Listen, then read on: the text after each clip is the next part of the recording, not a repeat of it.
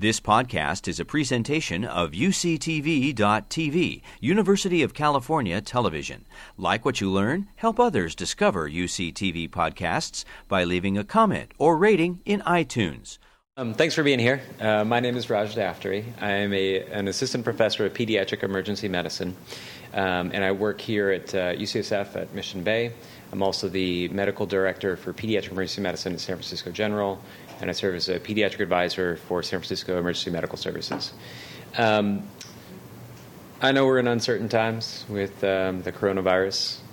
This could be a somewhat heavy topic to discuss. We're going to be talking about under 5 mortality, or specifically mortality in children under the age of 5. But what I want to present to you actually is what I view as opportunity and a reason to be really optimistic and really hopeful about the work that has been done and the work that is in front of us right now. So my background, I trained in pediatrics in Washington, D.C., from 2008 and 2010, 2005 to 2008, and then from 2008 to 2010, I worked with the Baylor International Pediatric AIDS Initiative in Maseru, Lesotho. And if you've never been to Lesotho or haven't quite heard of it, you wouldn't be the only one. It's a landlocked country. It's entirely surrounded by South Africa, and it is a population of about 2 million people. It ranks among the 3 highest countries in terms of prevalence of HIV, with as many as 40% of women of childbearing age having the infection, meaning that there are close to 100,000 children infected with HIV. So what our job was there was to scale up provision of antiretrovirals, screening, and providing care for these patients that were infected with HIV. But not only that, we were building up the healthcare infrastructure. So my job was a pediatric hospitalist working in the National Referral Hospital of Maseru. And Maseru is a capital city with about a population close to about 80,000 in the surrounding area. And so what we did is that we worked on not only HIV, but took care of children with many of the common conditions that we're going to be talking about, those conditions which are responsible for a large number of deaths in children under the age of 5. After I got back, I did fellowship in Texas for 3 years in emergency medicine, and then eventually found my way out here to California.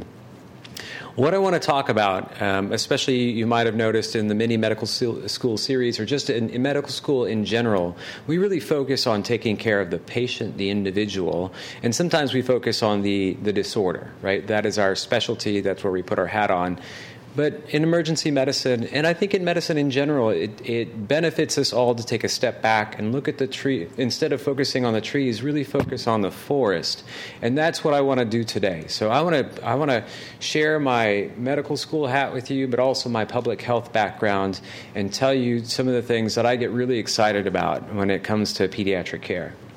So the objectives we're going to talk about, we're going to review the historical trends in child mortality, and we're going to look at 2 major endeavors, 2 major campaigns, the Millennium Development Goals and the Sustainable Development Goals sponsored by the United Nations and a collection of countries to reduce child mortality, and we'll talk about what progress we've had in regards to those campaigns. I'd also like to talk about kind of what the major causes of mortality are internationally, and then also kind of do a comparison domestically, what we're seeing here in the United States. And then finally, this is where it gets really exciting, we'll talk about the interventions. How do we reduce mortality around the world in children less than 5 years of age? And that brings me to just a little bit of definition before we go any further. When I talk about under 5 mortality, that is the number of deaths that we see per 1,000 live births. Okay? So let that sink for just a second. And then I ask the question, why do we focus on children under the age of 5? And the answer is because that is the highest risk. If you had to divide up the years between 0 to 18 when a child might face a life-threatening illness or condition, it is usually under the age of 5 where you're going to see it. After the age of 5, we see far fewer incidents of infectious disease, we see far lesser impacts of congenital disorders, and we see more the impacts of injury, for example. Okay? thankfully, we've seen major reductions in under 5 mortality since the 1800s, just through economic prosperity and development, improvements in water and sanitation and public health campaigns and advent of vaccines and antibiotics. We've made huge progress. So worldwide, we were seeing very large mortality rates, and we've seen natural declines without any major directed campaigns, just by virtue of there being economic prosperity. That has actually lifted up all countries so that we're seeing reductions. However, there is still a large burden of illness and a large number of mortality, especially in resource-limited settings and what we sometimes refer to as the developing world. So what we know is that we had very high mortality rates, but from 1960 to 1990, we saw huge progress worldwide. And we have those rates so that by 1990, essentially we had rates around 90 per 1,000 live births. Okay? That still equates to 12.4 million children dying every single year in 1990. And huge inequities were seen in terms of those countries that had low resources versus those that were very economically advanced. Okay? So in 1990, the world said, okay, we're going to have a World Summit for Children, and let's look at this problem, and let's set a goal for ourselves. And that goal was simply, let's just do a 1/3 reduction within 10 years. Let's do targeted campaigns and see how we can bring this mortality rate down from around the 90s to about 70 per 1,000. It was a 10-year goal, and what initially seemed like it was going to be feasible due to, at that time, reduction rates, about 2.5, fell short because those reduction rates started to taper off. And what you'll see as we talk more and more about this is that there is some low-hanging fruit that we should definitely be attacking, right? But then once we start hitting the low-hanging fruit, some of the more persistent problems become a little bit more challenging. There's not a simple antibiotic or a simple solution that's going to fix some of these problems, and a lot of it is about building up healthcare infrastructure. So historically, what happened next? So in 2000, there was a Millennium Declaration by the United Nations. This happened in 2000, and what the statement was, there was a series of statements, and goal number 4 said that every individual has a right to dignity, freedom, equality, and a basic standard of living that includes freedom from hunger and violence and encourages tolerance and solidarity. And so there was the release of the Millennium Development Goals, and they dealt with health goals, economic goals, education goals, and environmental goals. But the one that we're going to be talking about today is number 4. And essentially what that said is, let's reduce by 2/3 the mortality rate using 1990 as the benchmark. Let's reduce it by 2015. Let's see if we can get that number down to 31 out of 1,000, or reduce by 2/3. So a hugely ambitious goal, right? We're talking about a mortality rate from 12 million. Let's bring that down to somewhere around 4 million. Let's see if we can do that, okay? And what that required was an annual reduction rate of 4.4%. We would have to reduce worldwide, on average, mortality rates by 4.4% in order to get to that number. And if you think about what we did from 1990, from 2000, where we were hitting 2.5, but then 1%, this is a major scale up. This is a major worldwide challenge.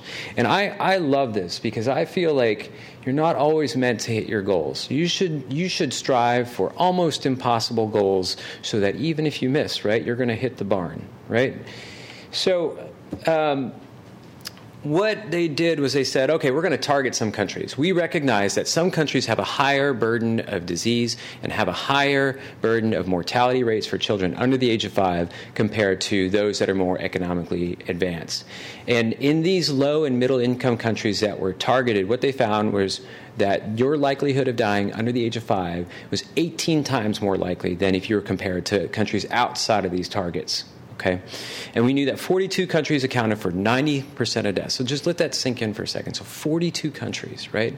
We have somewhere around 200 countries in our world. So a fraction of that accounted for 90% of all deaths. 68% accounted for 97%, and the highest rates were in sub-Saharan Africa and Southern Asia and Southeast Asia. This is a map which is basically outlining in 2000 where child deaths were occurring. And if you can kind of distinguish the little red dots, each red dot stands for 5,000 child deaths that year. And you can see a huge concentration in Southern Asia, right? So that is India and Bangladesh, that is Pakistan, that is Afghanistan, right? You can see Indonesia as well. China has quite a bit, and then you can see in Southeast Asia, as well as what is considered the malaria belt in Africa. You can see Nigeria has a huge amount of deaths, as does Eastern Africa, and then parts of Western Africa as well. Okay? And then these are some of the countries that were targeted as of 2008. So you have got two colors. The first color is essentially the initial countries, and then additional countries that were then added as they scaled up. This is the data from 2000. So there are two different things I want to talk about here. So in the left column, we're talking about absolute number of deaths, right? So the total number of deaths that we were seeing per year. And in India, that was 2.4 million. In Nigeria, 830,000. And China and Pakistan and the DRC. I do think it's worth doing a comparison of India and China, two countries of quite similar total population, but population density is quite different. Governance is quite different in those as well. But you'll see that India had almost more than a threefold increase compared to China. On the other column, instead of just thinking about now absolute numbers, let's think about proportionally where is a child at highest risk. And so what we see is that in the countries on the right-hand side, so Sierra Leone, Niger, Angola, Afghanistan, Liberia, in 2000, they had rates as high as 300 per thousand. That means 30% of every child that was born had a risk of dying before the age of 5, or 30% of children under the age of 5 wouldn't make it to their 5th birthday. Okay? And if you can see the commonality between those countries on the right side, most of those countries were experiencing severe civil unrest right around 2000. So the question was the Millennium Development Goals successful? So it kind of depends on how you define it, right? So remember, their target was a 2/3 reduction, so roughly 66%. Well, they hit an overall reduction of 53%, but that is still significant. That is immense, right? So we've gone from roughly around 85, 90 per thousand to about 43 per thousand. So even though they fell short of their goal, that is 4 million fewer deaths in 2015 compared to 2000. That is huge. That's 4 million lives that were saved. There were regional variations in success, but one of the things that's really significant is that there was a dramatic improvement in reduction rates in Africa and also in Asia. Africa almost doubled its reduction rates within the span of 15 years since implementation of the MDG challenge to the end of 2015. So let's go back to that comparison of target countries. And so this is the table that I showed you previously in terms of absolute numbers. And you can just see the comparison between India in 2000 and 2017. So half of it, the mortality is about half of what it was before, from 2.4 million to 1 million.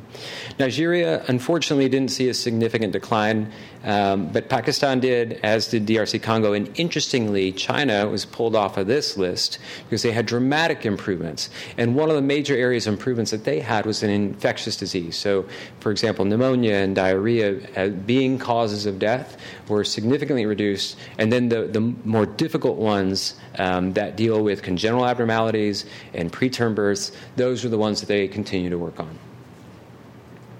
So again, running the numbers, this lecture has just a ton of numbers to it, but I just want to show you this trend here. So 1990, 12.4 million to 10 million to 7 million, down to 6 million in 2015. In the span of 25 years, we halved the amount of children that were dying per year, and that is a significant improvement. The place that we still continue to have a challenge is especially with the neonatal mortality.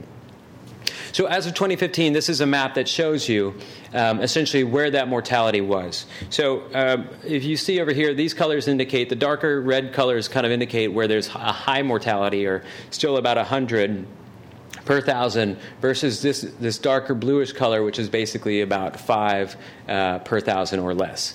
And interestingly, because there's some variation within countries, and some countries provided more information to this study in particular, you can see, for example, in the United States, we have a difference between California and Texas, some of the northeastern states, right, as comparison. But more importantly, if we think about the target areas, so the malaria belt in particular is still having high mortality, You can see that Mali, in particular, also a place of persistent civil unrest. North and South Sudan have places. The DRC also continues to have very high rates of mortality. India has had some reductions, and this is what's, I think, very promising as well, is that you'll see some regions within India that have dropped into that kind of bluish color that are showing some significant increases. So the point being is that not every country has the same challenges. Some regions within country are even seeing progress, and that is really hopeful. So what remains? Where do we stand right now? So we're still seeing about as of 2015, looking at 2015 numbers, we were seeing about 5.9 million deaths per year. And the top three in this order for deaths related to preterm complications or just prematurity, from pneumonia, and from intrapartum, so during birth, mortality. Okay, so that's really death within the first 24 hours. If you break it down, it's almost an even split, but we're still seeing a little bit more, a higher total rate of mortality or total amount of mortality in 1 month to 59 months.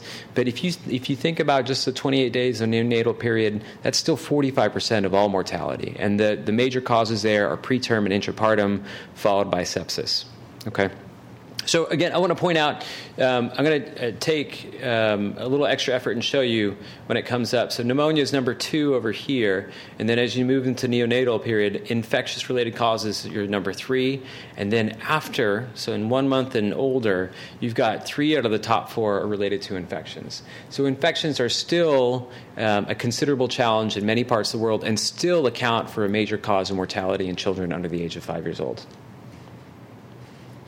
This is a slide saying, how did we get from 78 per thousand, which is slightly different than the number I showed you on another slide, but 78 per thousand deaths in under 5, how do we get from there all the way to 43? Right? So what they did was basically they looked at all the reductions that happened over the course of 15 years, and they said, what were the ones that were the most impactful? So if you take these 5 here, if you look at reductions that happen in these 5 categories from pneumonia, diarrhea, malaria, measles, and neonatal intrapartum-related deaths, that alone accounts for a 60% reduction, so huge strides. And they get the green color because that green color shows that even within that category, there is a 30% reduction. So that means that pneumonia deaths by themselves reduce 30%. Diarrheal deaths, malaria deaths, measles deaths, all of these decrease, not measles, but measles isn't in there, sorry. So even measles had a reduction of about 30% or more overall, which brought the total numbers down quite significantly. I'm going to skip this slide, but what this slide is just basically showing you is the absolute numbers. It's hard to read from distance, but absolute numbers from death overall, I'll just give you some highlighted ones. We're seeing about 1 million deaths per year, diarrhea about 690, and from sepsis around 530,000. Okay. This slide, I think, is especially interesting, and I'm going to just, full disclosure, I'm a little colorblind, so this one's a little bit hard for me to read, but I'm going to point out some general trends that I think are very important to look at. Okay. On your y-axis, you've got the socio-demographic index, and that basically is a score that looks at educational attainment, fertility rates, and also looks at income inequality within a country. So in a perfect score, you have 1, and in an imperfect score, where you have very high fertility rates, where you have low education rates, where you have a high amount of income inequality, or overall income is low, you're going to fall towards the bottom end of that. So what we know is in those regions that have good education and good income and low fertility rates, the cause of death is different than it is at the lower end of that scale. And the way you read this graph is that basically there's a dotted line. These are 2 different graphs, but they talk about essentially the same thing. So on the left side, it talks about the rates, right? So this talks about kind of the overall, what is the mortality rate within this group? Right, so this is the number. Is it 100 per thousand? Is it even higher than that potentially in particular regions? And then this tells you for the mortality in that SDI or that sociodemographic index, how much does each particular disease play a role in the total mortality? Does everyone follow that? So if you take, for example, diarrheal illnesses, which is this color right here, so you'll see that overall diarrheal illnesses account for quite a bit of the number of deaths for those low SDI regions, versus if you go up here, it's not even on the chart. Right? I mean, you can't even see it, right? So, and that is why it comprises very little, if any at all, of what the overall mortality is, right? But while it's not as high as, say, some of these other ones, it's pretty close and still accounts for a large number of deaths. So what this means and how you should look at this is essentially you'll see that there's a lot of infectious causes of death, including diarrheal illnesses, lower respiratory tract infections, pertussis, tetanus, measles, malaria, account for quite a bit of mortality in low SDI regions where it doesn't really have that much of a role up here. Up here, it's congenital abnormalities, birth-related complications, and injuries. Okay. Let's think about it one different way. All right. Let's think about those countries where you have very high mortality rates, somewhat high mortality rates, low mortality rates, and very low mortality rates. So what we know is that there are 7 countries with very high mortality rates. And I'll show you a slide of that in just a minute. Okay. But what I want to show you is essentially what percentage is attributed to those number of countries and what the causes are in those countries as a comparison. And again, what you'll see is in the very high mortality countries, you'll see pneumonia, malaria, and diarrhea. You still see it kind of in this high, medium kind of area. They all kind of share pneumonia as the second leading cause. But then you start to see preterm birth and intrapartum related events as the cause for mortality. And then as we move down to our low mortality regions, which is comprised of 54 countries, it's only 9% of total deaths. But we start to see more congenital abnormalities and preterm birth complications. Still we see some infection. And then we move to very low mortality countries, which includes the United States, and congenital abnormalities, preterm birth complications, and then injuries account for under 5 mortality there. Question? Are you going to talk about why more congenital abnormalities or the specifics of any of this? That just puzzles me, and I'm wondering if it's like reporting-wise, like in countries that have a lower mortality rate, like the congenital abnormalities would be noted and reported versus in other countries where perhaps. Let me. I'm just trying to figure that out. Right. That's a great question. So the question is about congenital abnormalities and what role they play. So it's going to come up in the lecture, but I don't like to leave questions hanging. So let me just give you kind of a preview. And then if I don't answer it sufficiently when we get to the section, let me know and we'll talk more about it. But in general, if you think about, so not every child will die from every congenital abnormality right away. Right? Sometimes a death related to a congenital abnormality may happen in 2 or 3 years. If it is a stable congenital heart disease that eventually has, for example, some valvular stenosis or maybe a pulmonary stenosis, that may cause problems as they grow bigger and grow older, but they may not have it as a life-threatening presentation immediately.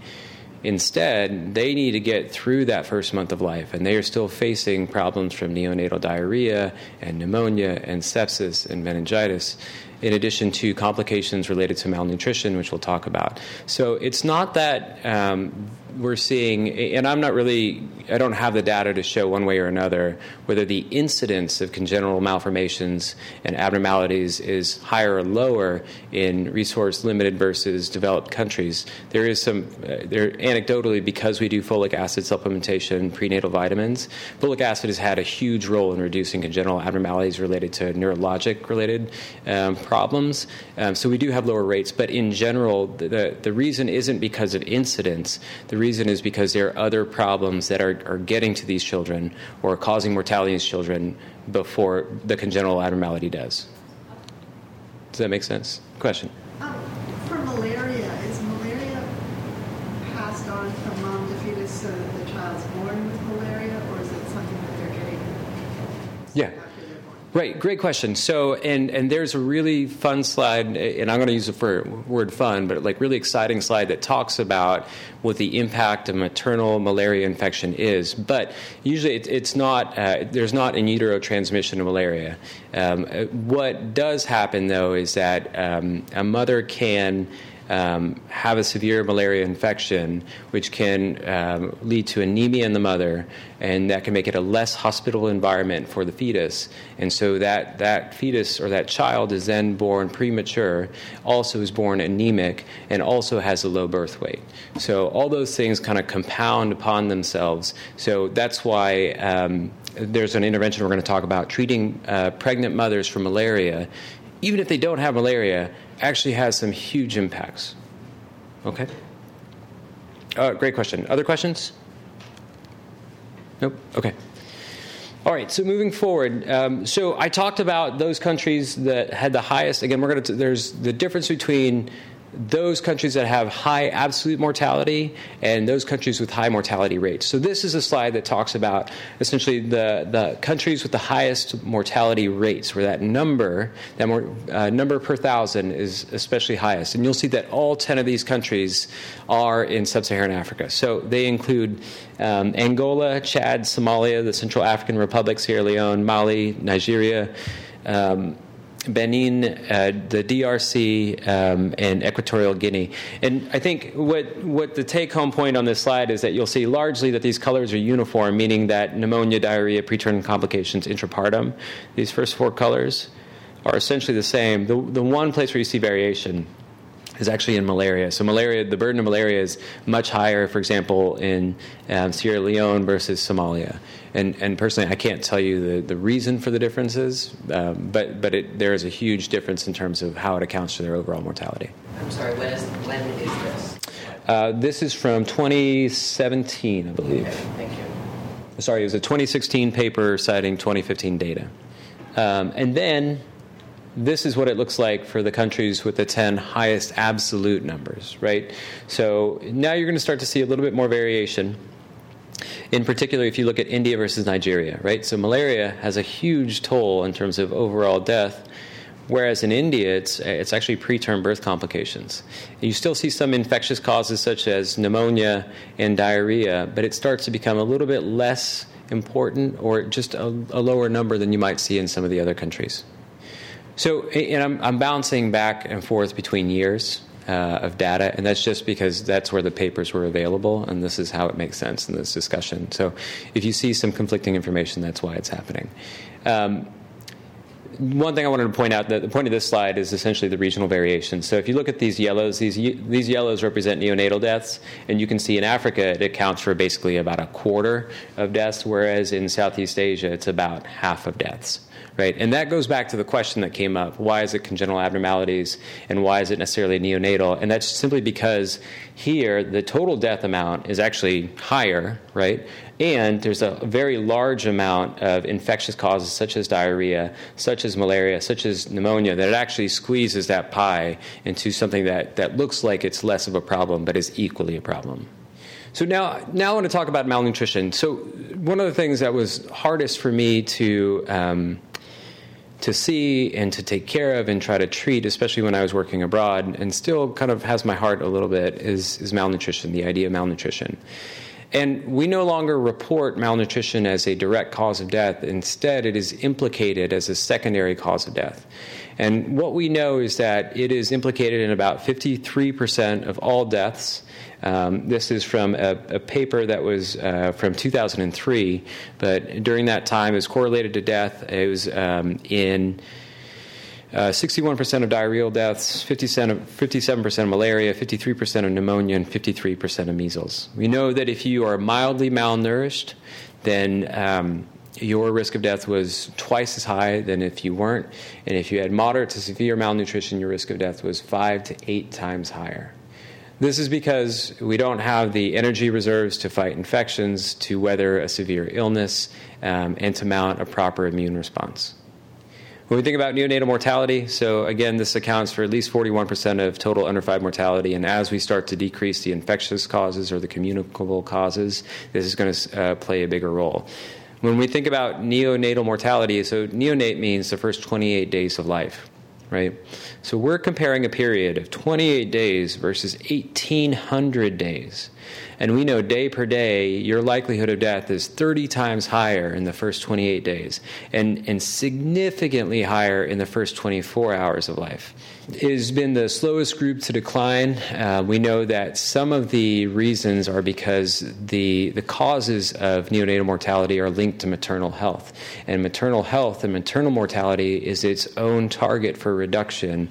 We're still seeing about 500,000 deaths per year from pregnancy-related complications. Major causes, again, for neonatal mortality include infection, include intrapartum ischemic events, as well as things that are preventable, such as tetanus. We know that low birth weight incomes have more difficult outcomes, and that could be from either prematurity or, again, they're just small for gestational age. And this is a really interesting table that I like to look at, because essentially it tells you this is where the risk is coming from, right?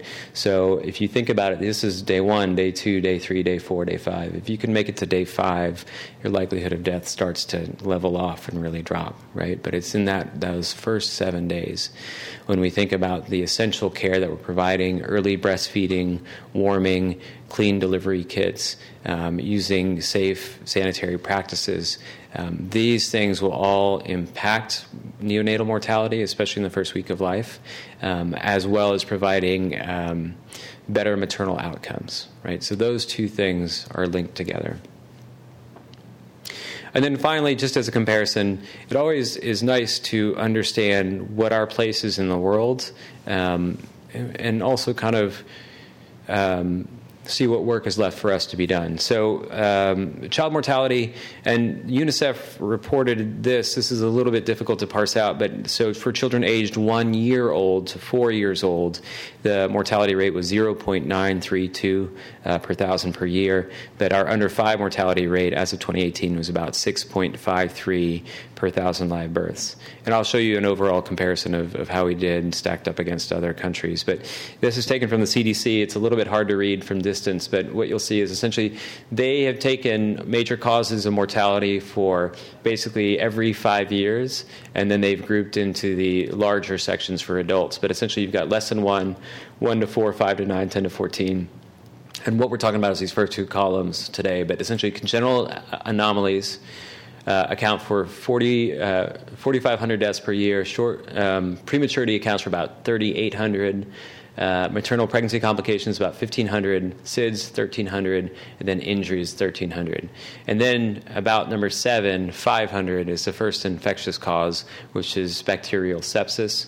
So that's for children less than 1 year of age. And then for children 1 to 4, it's unintentional injury, and then congenital anomalies, then cancer, and then homicide, then heart disease, then infection from influenza and pneumonia.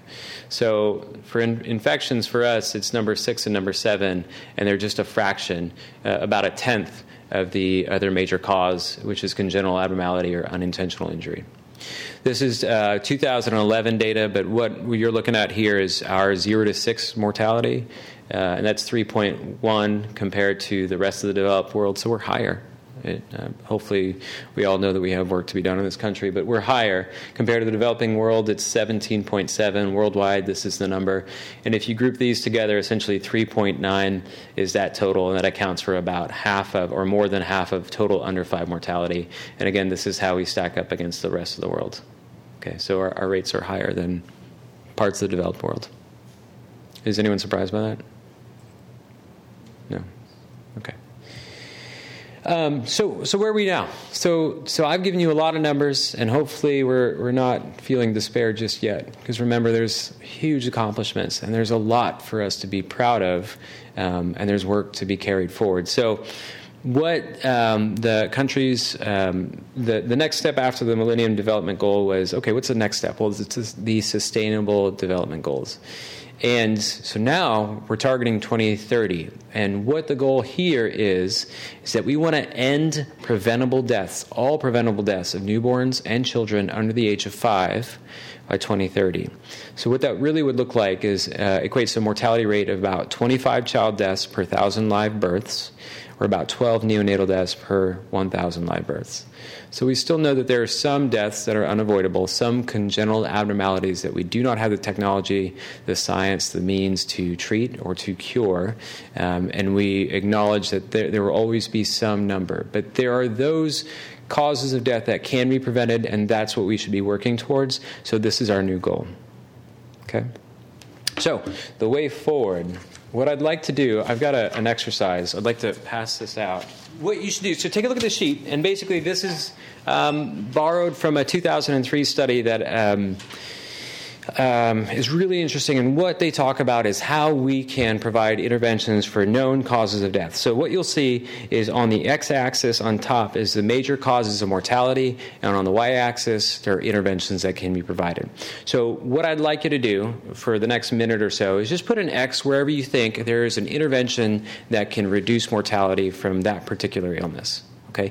And just as a hint, some interventions are effective against more than one type of illness, and some illnesses have more than one intervention that can reduce their mortality. I'm going to go through this.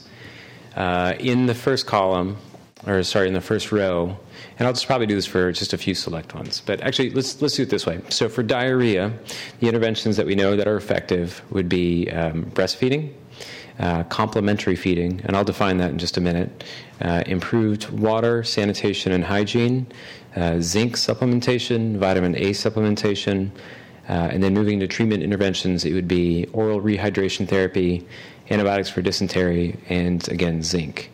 Now, let's go a different direction. So let's talk about preventative interventions. Let's talk about breastfeeding. So breastfeeding had reductions in diarrhea and in pneumonia and in neonatal sepsis. Complementary feeding had reductions in diarrhea, pneumonia, measles, and malaria. Let's do vitamin A. So vitamin A had an impact on diarrhea, measles, and malaria. Yeah, those are the big ones I want to talk about. Oh, and sorry, we'll do pneumonia too. So pneumonia had reductions from breastfeeding, complementary feeding, the Haemophilus vaccine, which is Hib or HIB, as well as zinc, and then also antibiotics for pneumonia. So this was done in a really fantastic 2003 Lancet study where basically they evaluated all the interventions that were available and all the major causes of death and said, do we at least have one intervention for every major cause of death? And they found, yes, actually we do, except for neonatal asphyxia. But this was a 2003 study. And since then, we've had the advent of other technologies and interventions that can reduce even the rate of mortality from neonatal asphyxia. So one of those is something simple called bubble CPAP, which is basically just a really low-tech mechanical ventilation type support for breathing for babies that uses the equivalent of a pump that you might find in an aquarium. That little bubble maker that you have in an aquarium that oxygenates the water, you can use that, you can adapt it to actually provide respiratory support for newborn babies. And it is at a very low cost, and it has significantly reduced mortality. So that is pretty exciting. So if I don't have this cited here, but essentially it's called the LiveSave tool. And if you're curious about this, especially if you just have a couple minutes and you really want to explore everything we're talking about today, I would go to the website called the LiveSave tool and go to a section called the Visualizer. If you Google LiveSave tool and Visualizer, you're going to come up to a map that looks like this. And what this is, it's called the conceptual framework. And they have outlined interventions, risk factors, and the causes of death. So if you work backwards, you'll look at the causes of death, you'll see what are the risk factors for it, and then what are the interventions that we can do to reduce that. And each one of these boxes that has a little bubble expands into a whole menu of options that you can do. So what I've done is I went through this and picked a couple of the key interventions that we're going to talk about. Pneumonia is going to be one of them, diarrhea is going to be another one of them, but we're going to talk about how we can reduce overall death and what are some of the things that influence the outcomes of these. So one major intervention that I feel like folks can feel like all they hear is discussion about the benefits of breastfeeding.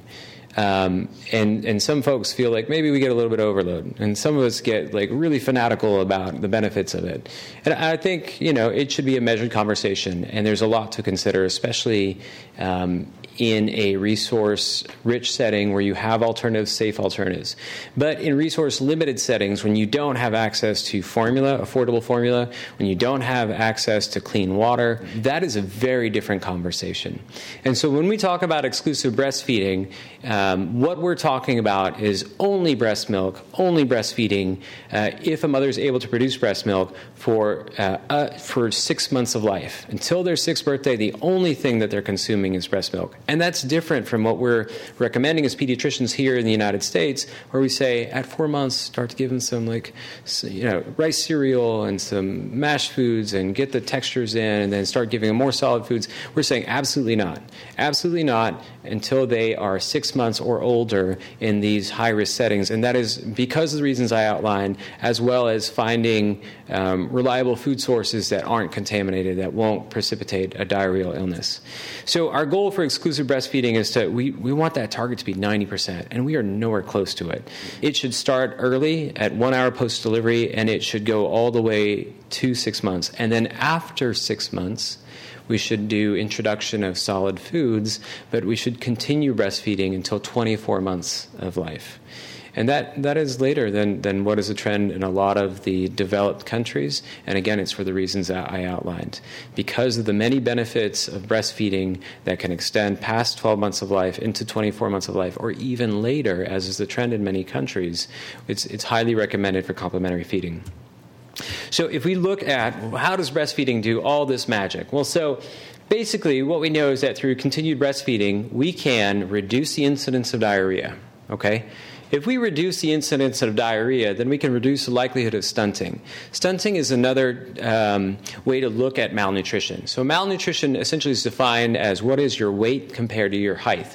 Compared to what your height is, what should your weight be? And that tells you essentially if you have an acute nutritional deficiency. Stunting, on the other hand, tells us what is your height for your age. Are you growing overall as you should be, or are you even delayed in that? And if you are, then you have stunting. So if you have stunting, that means that you have chronic malnutrition, right? And if you have chronic malnutrition, then your immune system is compromised.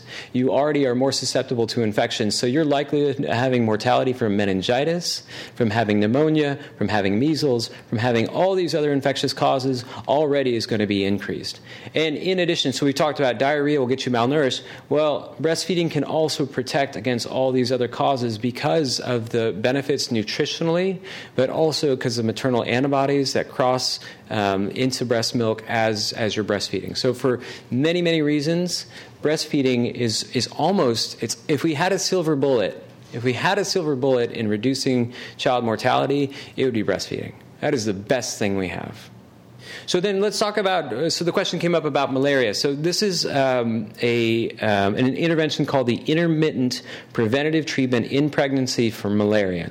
And what that is, it's scheduled administration of 3 doses of antimalarials to women during pre-pregnancy visits. During prenatal visits, when they're getting their health screenings, it's now recommended to have at least 3 visits. And during these visits, you empirically, meaning you automatically give them antimalarials without even testing them, without even knowing if they have malaria, you just treat them, right? And what we know is that even if they didn't have malaria, it reduces overall maternal mortality, it reduces maternal fetal anemia, and it reduces low birth weight. And so if we look at this model again, so here we go again, right? So if we treat using this program, we're going to have an impact on their size. So this is small for gestational age. So if you were on the website and you clicked on this arrow, you'd see the odds reduction in that. But we would reduce their incidence of being low birth weight, and in doing so, reduce their likelihood of dying from sepsis, pneumonia, and from an asphyxia-related complication, and overall reduction in neonatal mortality. And also, we know that if you're not small for gestational age, you're going to be better able to take in calories and get nutrition, so you're less likely to be stunted. Thinking about micronutrient supplementation, so there's vitamin A and there's zinc. So in many places in resource-limited settings and in the developing world, we know that there is vitamin A deficiency. So if we provide just schedule supplementation, just like you would go in and get your vaccines, you're also going to get doses of vitamin A twice a year from the ages of 6 months to 59 months. We know that it would reduce the incidence of diarrhea. It is also a treatment for malnutrition and for measles. And so overall, improving our nutrition status, as I've mentioned before, reduces our overall mortality. And then there's zinc supplementation, which reduces the severity of diarrheal illnesses. So one more time. So I'm going to show you this model again. So vitamin A supplementation, again, we can decrease the incidence of diarrhea. If we can bring down diarrhea, we can decrease your likelihood of chronic malnutrition and stunting, and then we can reduce mortality that way. And not only that, can we also directly have an impact on diarrhea. And also, by the way, we know that children who are vitamin A deficiency have a much worse outcome from measles, and so it is treatment for measles in many places where there is chronic malnutrition. And then finally, zinc. This was something that I don't practice here in the United States, but I did practice in Lesotho. And the reason why is because in the United States, I don't see zinc deficiency. But in Lesotho, I saw so much zinc deficiency. And it's not something, excuse me, let me rephrase. I didn't see it because it's not something you can easily visually see, but it is a presumed diagnosis. And providing zinc was a standard of care for diarrhea in those resource-limited settings and has been well studied to reduce mortality, whereas in the United States, it actually doesn't have as much of an impact because we don't have that zinc deficiency. So we're talking about, so the challenge that hopefully I'm showing you here is, again, it's not about creating some magic formula to fixing a problem, these common problems. It is actually about getting those known solutions out there. Okay, and what this paper looked at is essentially looking at the number of deaths that we're currently seeing, and then how we might be able to reduce them in terms of from breastfeeding, from using, for example, vaccines, what kind of reduction that we would actually see. And if we could scale up to, and this is again using 2000 numbers from the year 2000, the question was, well, were they going to hit the Millennium Development Goals or not? And so what this paper argued was that if you could scale up by 99%, if you could say in a perfect world, if you could just get these solutions out there and we could get buy-in and we could effectively do it, then we could reduce 6.3 million deaths. Right, so we could take away a huge fraction of the under 5 mortality. In 2000, if you just wanted to know kind of what the baseline numbers were, so breastfeeding, any child that was getting breastfed from the ages of 6 to 11 months, this was what you might consider partial complementary feeding, was actually pretty high at 90%. But this is what I want to show you right here, exclusive breastfeeding. So worldwide, the actual practice of exclusive breastfeeding was in the 30s. It was 39% in 2000, right? And this is considered one of the highest in terms of where we have good coverage rates. And then some of these are a little bit newer interventions that were being offered, but these were the lowest ones. For example, this is an antiretroviral, this is nevirapine, and replacement feeding, so formula feeding in children who were born to HIV-infected mothers. Right, so this is a problem that I was thinking a lot about in Lesotho, but practically speaking, it's very difficult, especially trying to procure expensive formula, and so naturally you would expect that the coverage rate would be quite low, about 5%.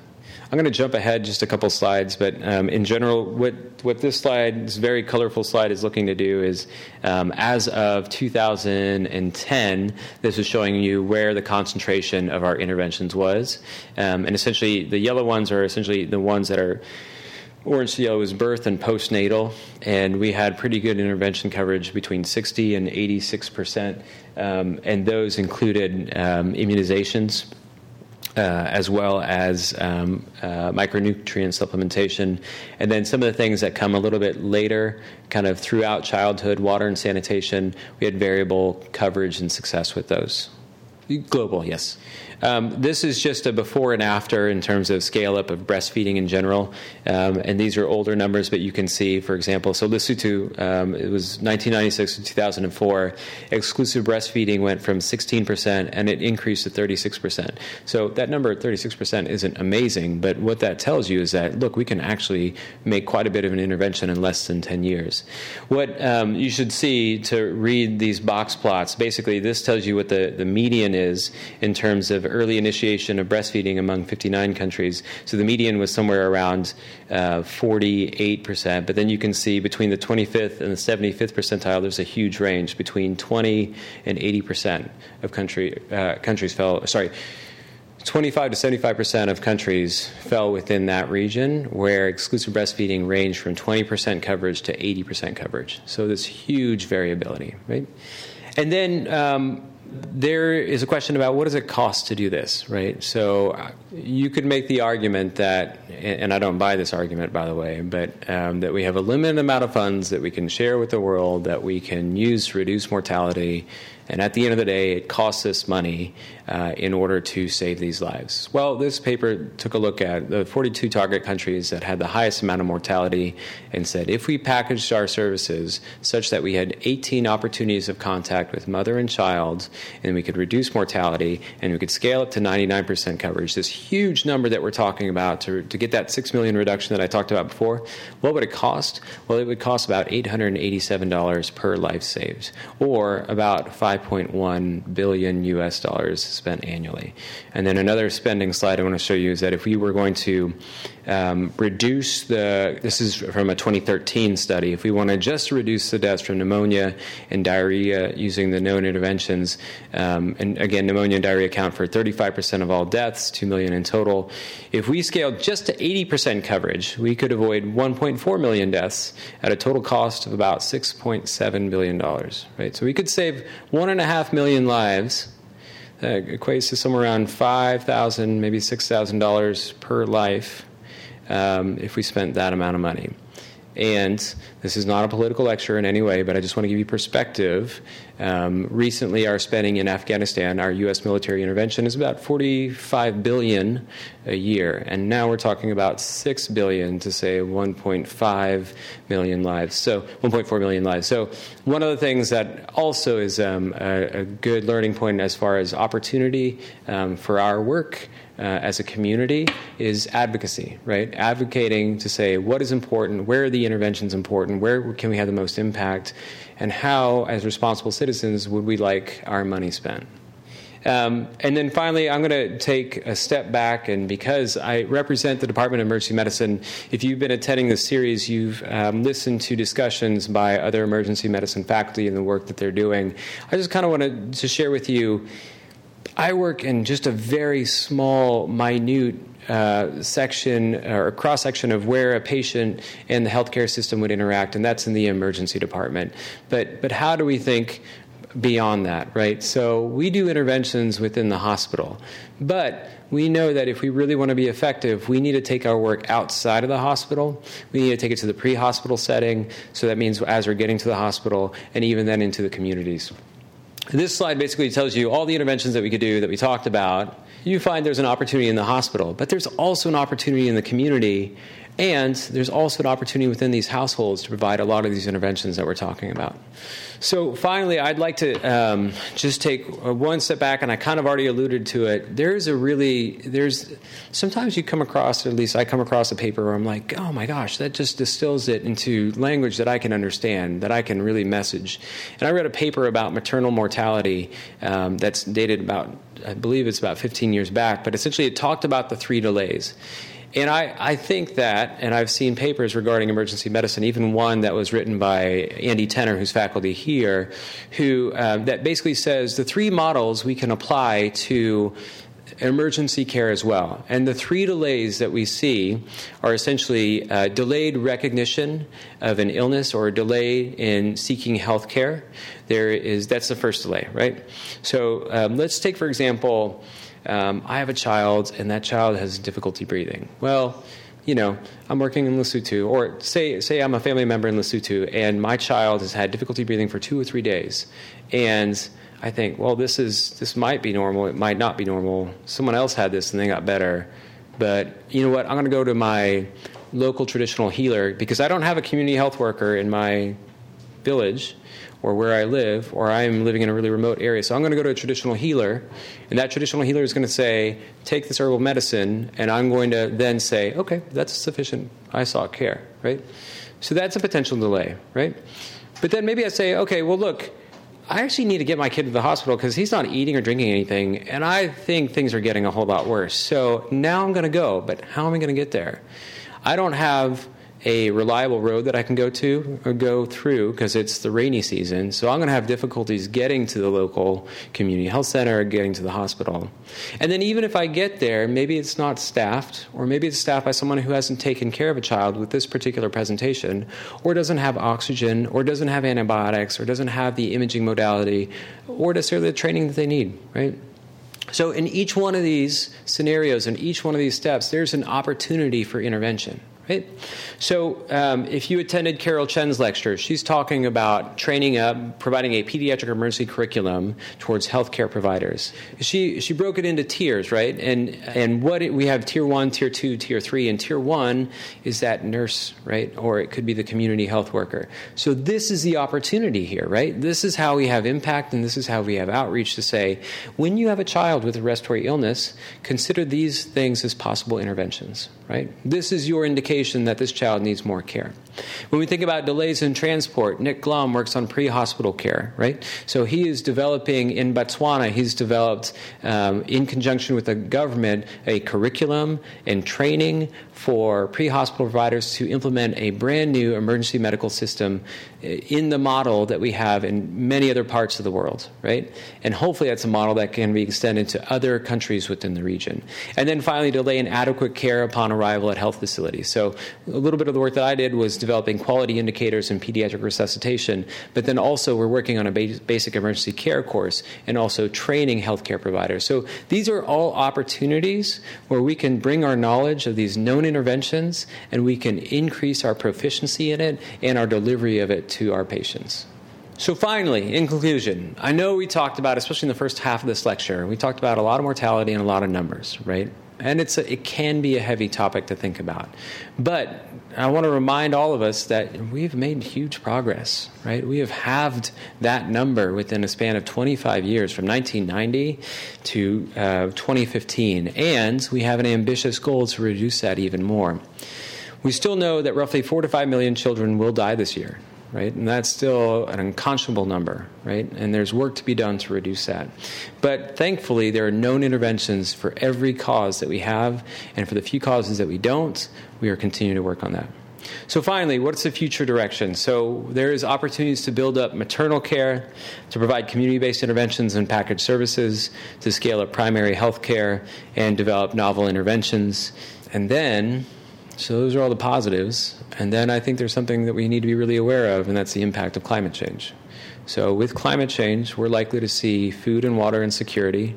We're likely to see civil unrest. We're likely to see large amounts of migration. We're likely to see climate that is hospitable towards vector-borne illness, mosquito-borne illnesses. So we may see a different trend depending on how our climate changes over the next several decades. With that, I'd like to thank you all for being here and open it up to questions. You've been listening to a podcast by University of California Television. For more information about this program or UCTV, visit us online at uctv.tv.